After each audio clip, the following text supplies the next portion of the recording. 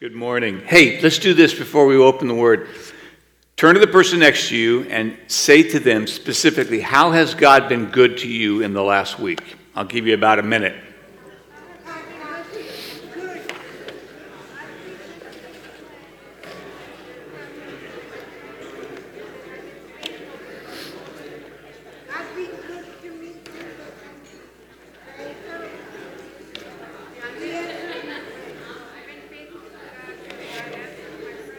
Amen. Did everybody have something to share? Good. All right, how many of you would amen this, that God often shows his goodness in the small things that a lot of people would think are not significant and they would overlook? How many of you would amen that? Let me give you an example. Because of some medical things I'm going through, I have to give blood a lot, and I'm not a big fan of needles. Can I get a witness? And I've actually learned that if I go to the particular clinic, which is right down the street from my house, there's this sweet lady there who is unquestionably the greatest phlebotomist in the Western world. She is so good at just, you don't even feel anything. Amen? So I'm in there the other day, and there's like 12 people in front of me. And so I'm sitting there, and I just said to the Lord, Jesus, I really would like to have that phlebotomist. She's so good, and I've kind of struck up a relationship with her. So Lord, if it would please you, can I please have my blood drawn by her? And one by one, people get called out, and their names are called, and some phlebotomist will come out and get them and so forth.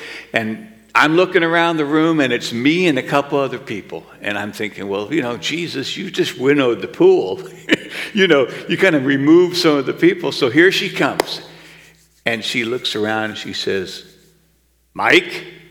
Yes, Jesus! You are good to me.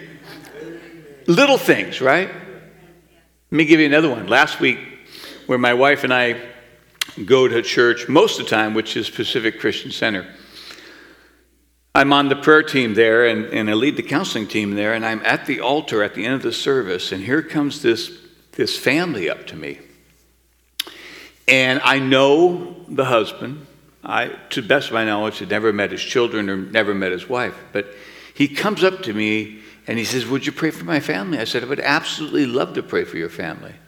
And so as we begin to pray, I'm reminded of the fact that I thought that his wife was the principal of the elementary school right across the street. And many of you had gone on Serve Santa Maria a couple of weeks ago, and you did some painting on their playground, amen? And let me tell you something.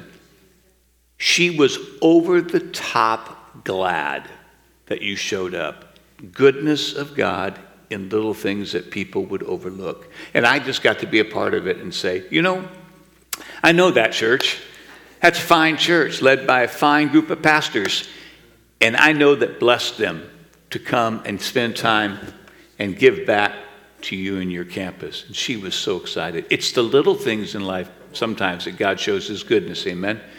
So let's not overlook those. Open up your Bibles, if you will, to the book of Thessalonians, 1 Thessalonians. We've been reading this week in our 260 group, and next week you'll be jumping into 2 Thessalonians, 3-chapter book with a lot of meat to it, and we'll be there in chapter 3 a little bit later on. But I want to give you some background with this. There's a teaching schedule that Pastor Tim put out that is consistent with what we've been reading or what we will be reading in our 260 groups. And if you've not joined one, please make every attempt to do so. And I know that we're facing the end of the year now. We just entered into fall, and we're going to start back over again. But just a marvelous opportunity to read through the New Testament and to write down in your journals what you believe God's saying to you and what you believe God is telling you to do with what God says to you. And the reason that I knew that I was going to be speaking on this series of chapters here is because it was marked out on the calendar for months ahead of time. And so I began to look at it and read it and reread it and reread it some more. And I want to give you a heads up today. We're only going to really be in 2 verses, all right? And they are in chapter 4, verses 11 and 12. But I'm going to support those 2 verses with examples from other places. But that's the place that I want to start today, so that you know where we're going to end up and what the topic of this message is. 1 Thessalonians chapter 4, I'm reading from the New Living Translation, verses 11 and 12. This should be your ambition, to live a quiet life, minding your own business and working with your hands, just as we commanded you before. As a result, people who are not Christians will respect the way you live, and you will not need to depend on others to meet your financial needs. Now you might say, gee, Mike, there's not a lot there. Think about it. Other than when you are asleep, where do you spend most of your time? At work, right? We spend a great deal of our time at work. One of the things I want to leave with this morning is this, that one of the best opportunities for you to share your faith in Jesus is to go to work, show up with your best effort, live a life that honors God, and trust Him to open up opportunities for you to share. And we're going to come back to that. But I want you to notice in the New Living Translation, some of you have different translations, but the word ambition is sometimes translated goal or purpose or to aspire to something. Have you ever noticed how ambition is a really popular word in the American culture? You ever notice that? People are highly ambitious, right? In fact, let me ask you this. When you were growing up, when you were a little person, what were you ambitious to do? What was it? What was your dream? Right? For me, as a little guy growing up, all I wanted to do was play baseball. Now I realize that my brothers and sisters over here are decked out in their Raider gear today, and here's my sister over here decked out in her Green Bay gear, sitting next to her husband, who is really conflicted.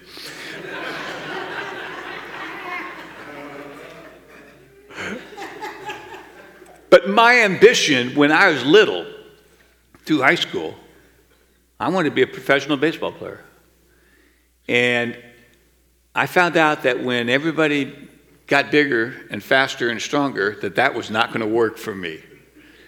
But that was my ambition. How many of you remember when you were growing up what you aspired to do?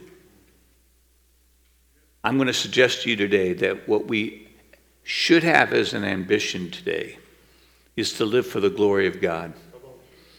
And whatever profession God leads you in, as long as you want to live for the glory of God, God's going to bless it. Amen? There's another word I want to start with today, and it's the word success. Have you noticed how little the Bible says about the word success? And have you noticed that when you find the word success in the Bible, it's almost always tied in with this, knowing the Word of God. Knowing the Word of God. Acting in accordance with what the Word of God says. The word ambition originally comes from a Latin word, and it means this, to campaign for a promotion. Now we're going to see that, amen, a lot as we've entered into this next presidential election. We already have several announced candidates, and they're already hitting the trails. They're going to state farms. They're doing town hall meetings and so forth. They're beginning to put ads on our television and so forth. What are they campaigning for? They're campaigning for an office, right? Arguably the greatest office in the world, the freest country in the world, the greatest country in the world, right? But originally, when this word ambition became a part of our language, it meant to campaign for a promotion. And it could have looked like this: power, position, approval, visibility, recognition. And so it began not to have its literal meaning, but a suggested meaning, which was us, to draw attention to self. To draw attention to self, to be puffed up. And when people are puffed up, all too often people, apart from the restraining work of the Holy Spirit, and the liberating work of the Word of God when the Spirit of God comes on it and makes us into the people that God wants us to be. All too often, when our desire is to have people look to us, our desire is for pleasure, our desire is for popularity, our desire is for prestige. It derails what it is God wants to do in our life. You know, one of the first places we see that is in the book of Genesis. In the book of Genesis, chapter 11, how many of you remember the story of the Tower of Babel, right? What had God told the people to do? To be fruitful and what? Multiply, and then to make their way, to spread their way throughout the then known world. But what did they do? They gathered together on the plain, and we find in chapter 11 and verse 4, we read these words, "Let's build a tower to heaven to show our greatness to everyone." First of all, that's not what they were told to do. And second, when this monument to self was established, here's what God did. God came down and confused the language of the people. Amen? And I just want you to know that it's interesting. Watch out now, because I could preach a long time today. It's interesting in chapter 11 in the book of Genesis how God confused the language of people so they could be divided. In Acts chapter 2, God brought the gift of speaking in languages unknown so people could be brought what? Together. When we seek great things for ourselves, Jeremiah tells us in chapter 45, seek them not. The Apostle Paul tells us in Philippians 1 that some people preached Christ in his time out of the wrong motive. It was to gain attention for themselves. And just a couple of verses later in chapter 2, Paul says, do nothing from selfishness or empty conceit. And the word selfishness there is often followed by the word ambition. Don't do anything like that. Rather, see the needs and the concerns and the interests and the issues of people's lives as more important than your own. There's something about this ambitious word that just really resonated with me as I began thinking about having the privilege of being here today. You know, we'd like to think that all ambition that we have in our life is something that's been birthed in us by God. But we better be careful, amen? Because I will tell you a story in Mark chapter 9, and it's also repeated for us in Mark chapter 10, where even the godliest people can sometimes fall victim to the very ignoble side of ambition. Do you remember the story when Jesus was on his way, walking along, and he asks his disciples, who do people say that I am? And the disciples said, well, some people think you're Elijah, and some people think you're Jeremiah, some people think you're just a prophet. And you remember what he says to them? Who do you say that I am? That's the most important question that you will ever be asked in your life. What do you think about Jesus? And Peter, God bless him, Peter says, thou art the Christ, the Son of the living God. But in the next chapter over, in chapter 9, James and John and the rest of that crew that Jesus had assembled around him, they're kind of lagging behind Jesus, and they're talking amongst themselves, and Jesus stops and begins to engage them in conversation, and he says this, what were you guys talking about? I'd like to know. Let me in on the conversation. What were you guys talking about? And of course, it gets uncovered that they were talking about which one of them would be the greatest in the kingdom of God. And Jesus said, he that would be first among you should be the servant of all. You shouldn't be looking for position at the exclusion of being a person who loves God with all his heart, mind, soul, and strength, who loves people. And loving people has to mean, folks, giving and sharing. Has to mean that. Even godly people can sometimes succumb to the lure of ambition outside of the will of God. Sometime this week, in your own private reading, go look at the end paragraph in James chapter 4. In James chapter 4, we have what I call the peril of practical atheism. People who say they love God, but they make all these plans for their life, and they never bring God into the conversation. And so they make decisions without godly input. They make decisions without godly confirmation. How often the root of that is because there's still something of that desire for personal ambition to be fulfilled in our life. And if you think Jesus never faced that, how about Matthew chapter 4? How about Luke chapter 4 when the devil comes to Jesus? What does he offer him? He offers him a chance for prestige. He offers him a chance for power. He offers him a chance for popularity, to draw attention to himself. And you know as well as I do what Jesus said, amen? It is written. But think about it. If Satan went after Jesus, what makes us think that he's not going to tempt us as well in this area of our lives where we might desire to be seen rather than to be a servant? Now, there's only 3 places in the New Testament where the word ambition is used in its original form. All right? We're going to look at them in the order in which they're presented, and then we're going to spend the most of our time in Thessalonians, okay? If you've got your Bibles, open up to Romans chapter 15. Romans chapter 15. Some people think, and I tend to agree with them, that the most magnificent of Paul's writings is the book of Romans. It is an incredible piece of theology. But it ends here in these last couple of chapters, and in verse 20 of chapter 15, I want to read something to you. My ambition has always been to preach the good news where the name of Christ has not been heard, rather than where a church has already been started by someone else. I have been following the plan spoken in the scriptures where it says, those who have never been told about him will see, and those who have never heard of him will understand. Number 1, we should make it our ambition to preach Christ. Preach Christ and him crucified, right?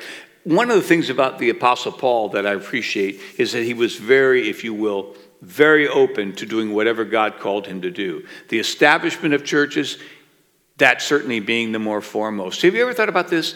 That God took somebody whose life ambition was to destroy the church, and then he turned him around, and it became his lifelong ambition to what? Establish the church. Is that a good word? That desire of Saul, soon to become Paul, was to be ambitious to arrest, to persecute, to close down whatever churches had already been established in that time in the infancy of the church. And yet it pleased God to turn him around to a point where Paul says in Corinthians chapter 2 and verse 2, I will make it my priority to preach the gospel of Jesus Christ. And in chapter 9 and verse 16 he says, and woe be it to me if I fail to do so. A couple of times ago when I was here, I had the privilege of talking to you about how to be a fisher of men. All right? And I had the privilege of going down to a church in Pasadena, and they were having a missions month, and so I chose to go ahead and share that as well, because here's my thought. If the people in the pew are not sharing the gospel with the people with whom they work with, or the people they attend school with, or the people among whose neighborhoods they reside, certainly no amount of pastors is going to make up for your influence in where you live. And so it's important for me to make sure people are given not just encouragement, but are given training so they know how it is to share their faith. Amen? That is so crucial.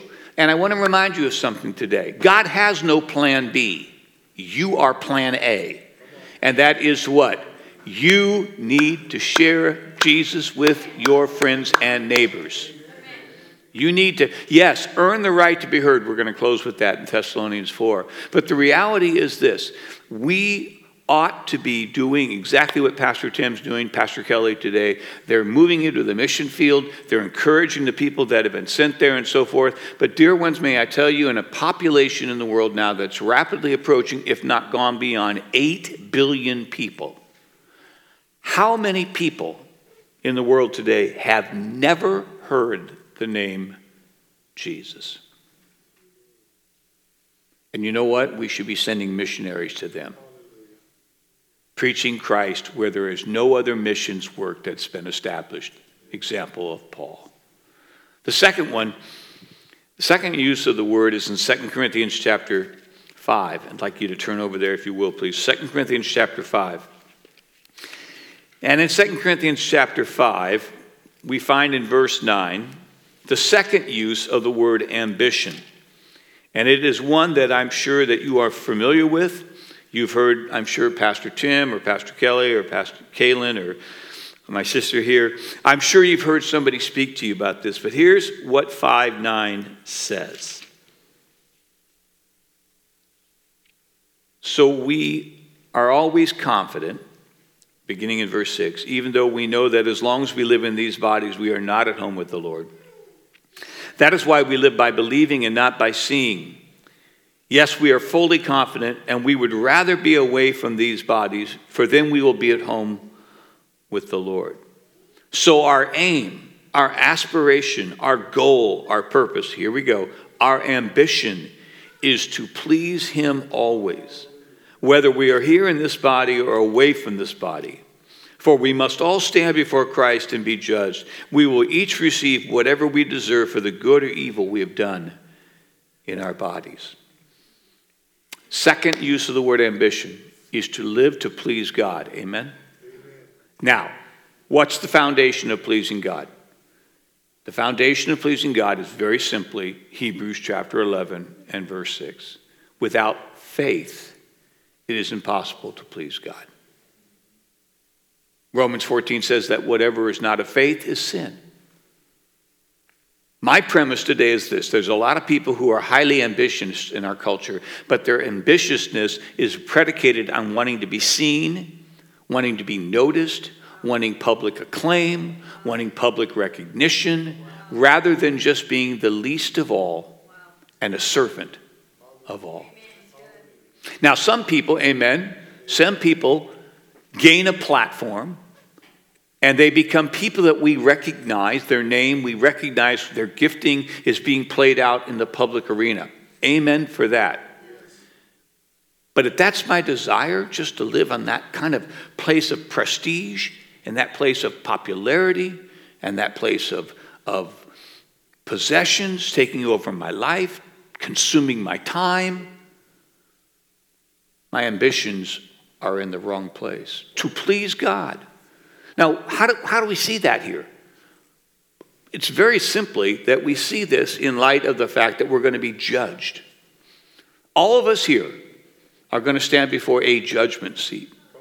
And what I want for you, just as what I want for myself, when we all stand before the judgment seat of God, I want you to hear the same words I want to hear. Amen? Well done, good and faithful servant. Enter into the joy of your master. Amen? I want to hear that. And the fact that I know I have to give an account of my life is a motive. The love of God is a motive. Amen? Paul says in this chapter, he says that the love of God constrains me.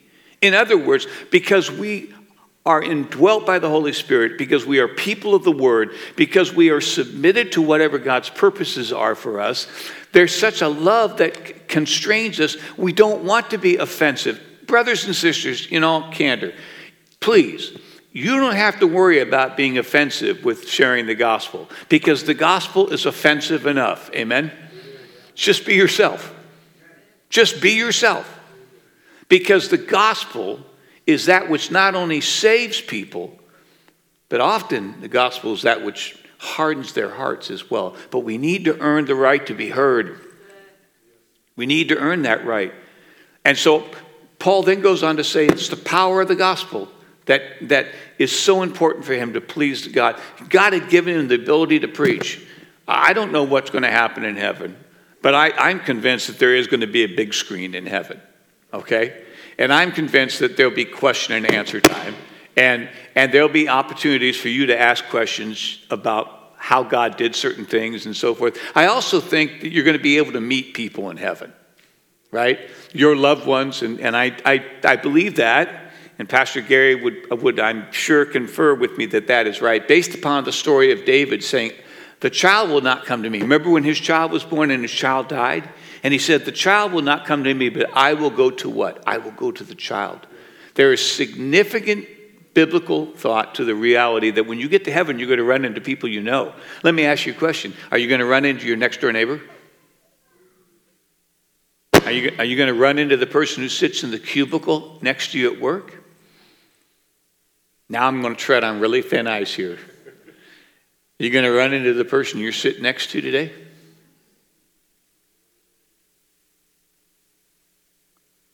I'm suggesting to you that it's the power of the gospel that caused Paul to be pleasing to the God as was preached through him.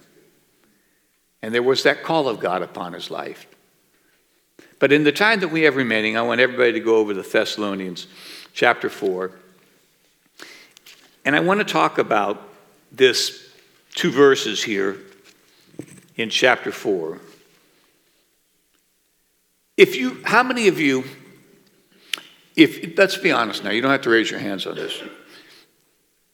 If you were to read chapter 4, interestingly enough, the last several verses, beginning in verse 13 and going through verse 18, is about the rapture of the church. Amen? And we love reading about that. That God's going to come back, Jesus is going to come back, and those of us who are living, we're going to get caught up in the clouds with him, and thus we're going to go live for him forever. That's an exciting thing, right? And verse 18 says, encourage one another with that word. Most of our attention in chapter 4 would be drawn to that, or it might be drawn to the first 8 verses, where it talks about the fact that you and I have a responsibility to live in a place of holiness, and that God will, in fact, judge those who fail to live in a place, and it's specifically around the issue of sexual purity, and within a marriage even more specifically, that God will judge that if that is not the intention of our heart and the behavior of our life. So it's easy for us to get into 9 through 12 here and get lost, if you will, in the commandment in verses 1 through 8 of practical holiness, or the reality of Jesus' return in verses 13 through 18. But I want you to pick it up with me and let me walk you through verses 9 through 12. But I don't need, verse 9, to write to you about the Christian love that should be shown among God's people, for God himself has taught you to love one another. Indeed, your love is already strong toward all the Christians in all of Macedonia. Even so, dear friends, we beg you to love them more and more. Let me stop there for a second. Would it be a good prayer to escape from our lips? Jesus, help me to love people more. Help me to love people more. Because I think if we're so bold as to ask that, here's what Jesus is going to do. He's going to show us not only whom it is, but how it is that we're going to show them love. This is Thessalonica, if I'm not mistaken.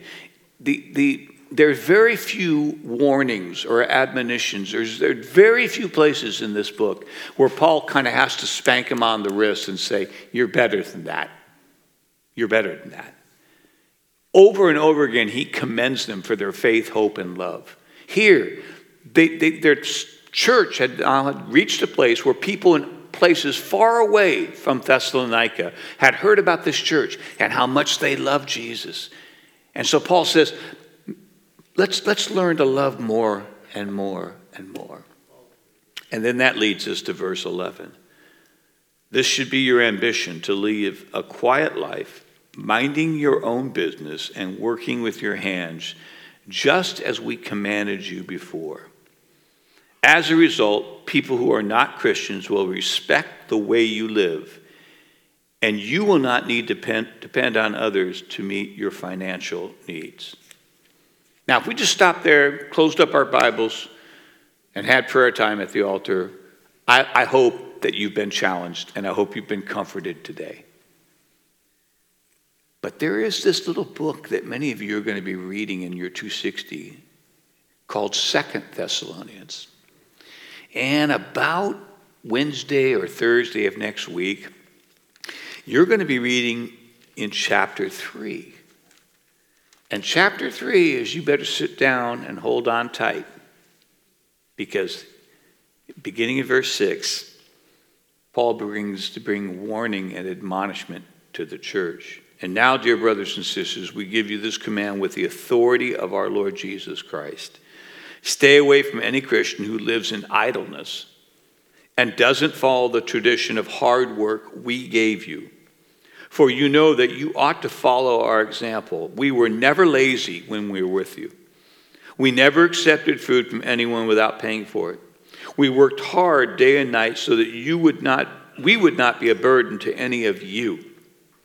It wasn't that we didn't have the right to ask you to feed us, but we wanted to give you an example to follow. Even while we were with you, we gave you this rule: whoever does not work should not eat. Yet we hear that some of you are living idle lives, refusing to work and wasting time meddling in other people's business. In the name of the Lord Jesus Christ, we appeal to such people. No, we command them, settle down and get to work, earn your own living. And I say to the rest of you, dear brothers and sisters, never get tired of doing good. Take note of those who refuse to obey what we say in this letter. Stay away from them, so they will be ashamed. Don't think of them as enemies, but speak to them as you would to a Christian who needs to be warned. Notice twice, in about 9 verses, maybe a little bit more, Paul says, look at us, follow our example. Because when I was working among you and establishing the church here in Thessalonica and discipling the leadership and helping to establish you in the doctrines of the faith and giving you words, amen, about the return of the Lord Jesus Christ. When I was doing that, I was working day and night building tents so that I would earn the right to be what? Heard. I paid for my food. I could have said, I'm an apostle, so you need to feed me. But I paid for my food. I set before you an example. I worked hard. I minded my own what? Business. Because a lot of times when people become idle and lazy, here's what they do. They spend their time getting their nose into other people's business.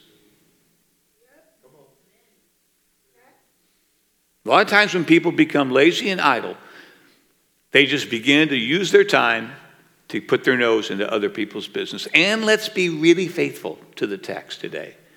There were people in Thessalonica who thought that the return of Jesus Christ was imminent. And so they just kind of quit their jobs and sat around and just waited for the skies to open and Jesus to come back. It's been 2,100 years, dear friends, right? 2,100 years, and he's going to come, and I do believe he's going to come soon, amen? But I'm saying to you, until Jesus Christ comes, my responsibility is do the work that God has called me to do. My responsibility is to live a quiet life in the midst of a loud culture. My responsibility is to my own business unless I'm drawn in it by the request of somebody else. This is I love this passage, and I love this whole topic of ambition. Because if you went home today and you called 4 or 5 people and somebody said, well, you were at church today? Yes. Well, what did the pastor talk about? Talked about ambition. And you were to say, well, what would you be ambitious to do? In fact, I'm going to challenge you to this. I want you sometimes this week to get out a piece of paper and a pencil, get out your phone and write in the note apps. What are the 5 priorities of your life? What are the 5 priorities of your life? And then do the really dangerous thing.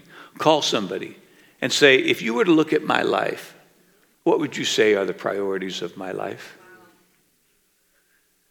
And if you put down building the kingdom of God and all they're seeing is building the kingdom of thingdom, we have a problem. We have a problem. Because there should be a consistency to my life. There should be a consistency to my life. In other words, I'm not one way when I'm with this group and another way when I'm with this group. Can that happen to Christians? Absolutely. Galatians chapter 2, Paul and Peter. Paul confronts Peter because he was acting in an inconsistent way.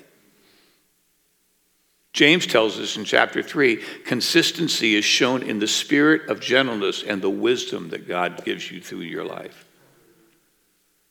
The Bible tells us in 1 Timothy 3, the elders, people who were leading in the first century church, should be living consistent lives and not new converts. I want my life to be marked by consistency. I want people to see me as someone when they know what they can expect, because there's that point of consistency in my life. Unless you think that was a hard word for some people today, how about this one in Ephesians 4 before we close? Verse 28 of chapter 4. Let him who steals steal no longer, but rather let him labor so he has something to give to those who have need. Work, dear ones, work is inherently good. Now, it got messed up in the garden. I understand that. I understand that in the fall of man, that our desires and the things that we wanted to see accomplished, it got perverted, it got corrupted. I get it. I also know this. When Jesus comes into your life, he's beginning to restore and to re-erect in you what he intended in the original place. And that's for you and I to be willing to give and to share, not to hoard and to keep. That is not the intention that the Lord has. Let me leave you with this word. Inappropriate ambition is greed in disguise. When my ambitions move away from what God has called for me to do in my life, when they are outside the Word of God, they're outside the boundaries that God has established for me. Inappropriate ambition is greed in disguise, because what I want is more attention, more popularity, more affirmation, more stuff, more power. That is not what God intends. Amen. God intends for us to be people who work with our own hands, who live a quiet life and mind our own business. And I trust, you'll hear this as I close, I trust you will believe me when I say this to you. When you live lives like that, people will find you and want to know why. You don't have to hang a shingle out in front of your house and say, godly counsel here. They're going to find you, and they're going to find you in their workplace. They're going to find you in that classroom. They're going to find you on the soccer field. They're going to find you in the convalescent home.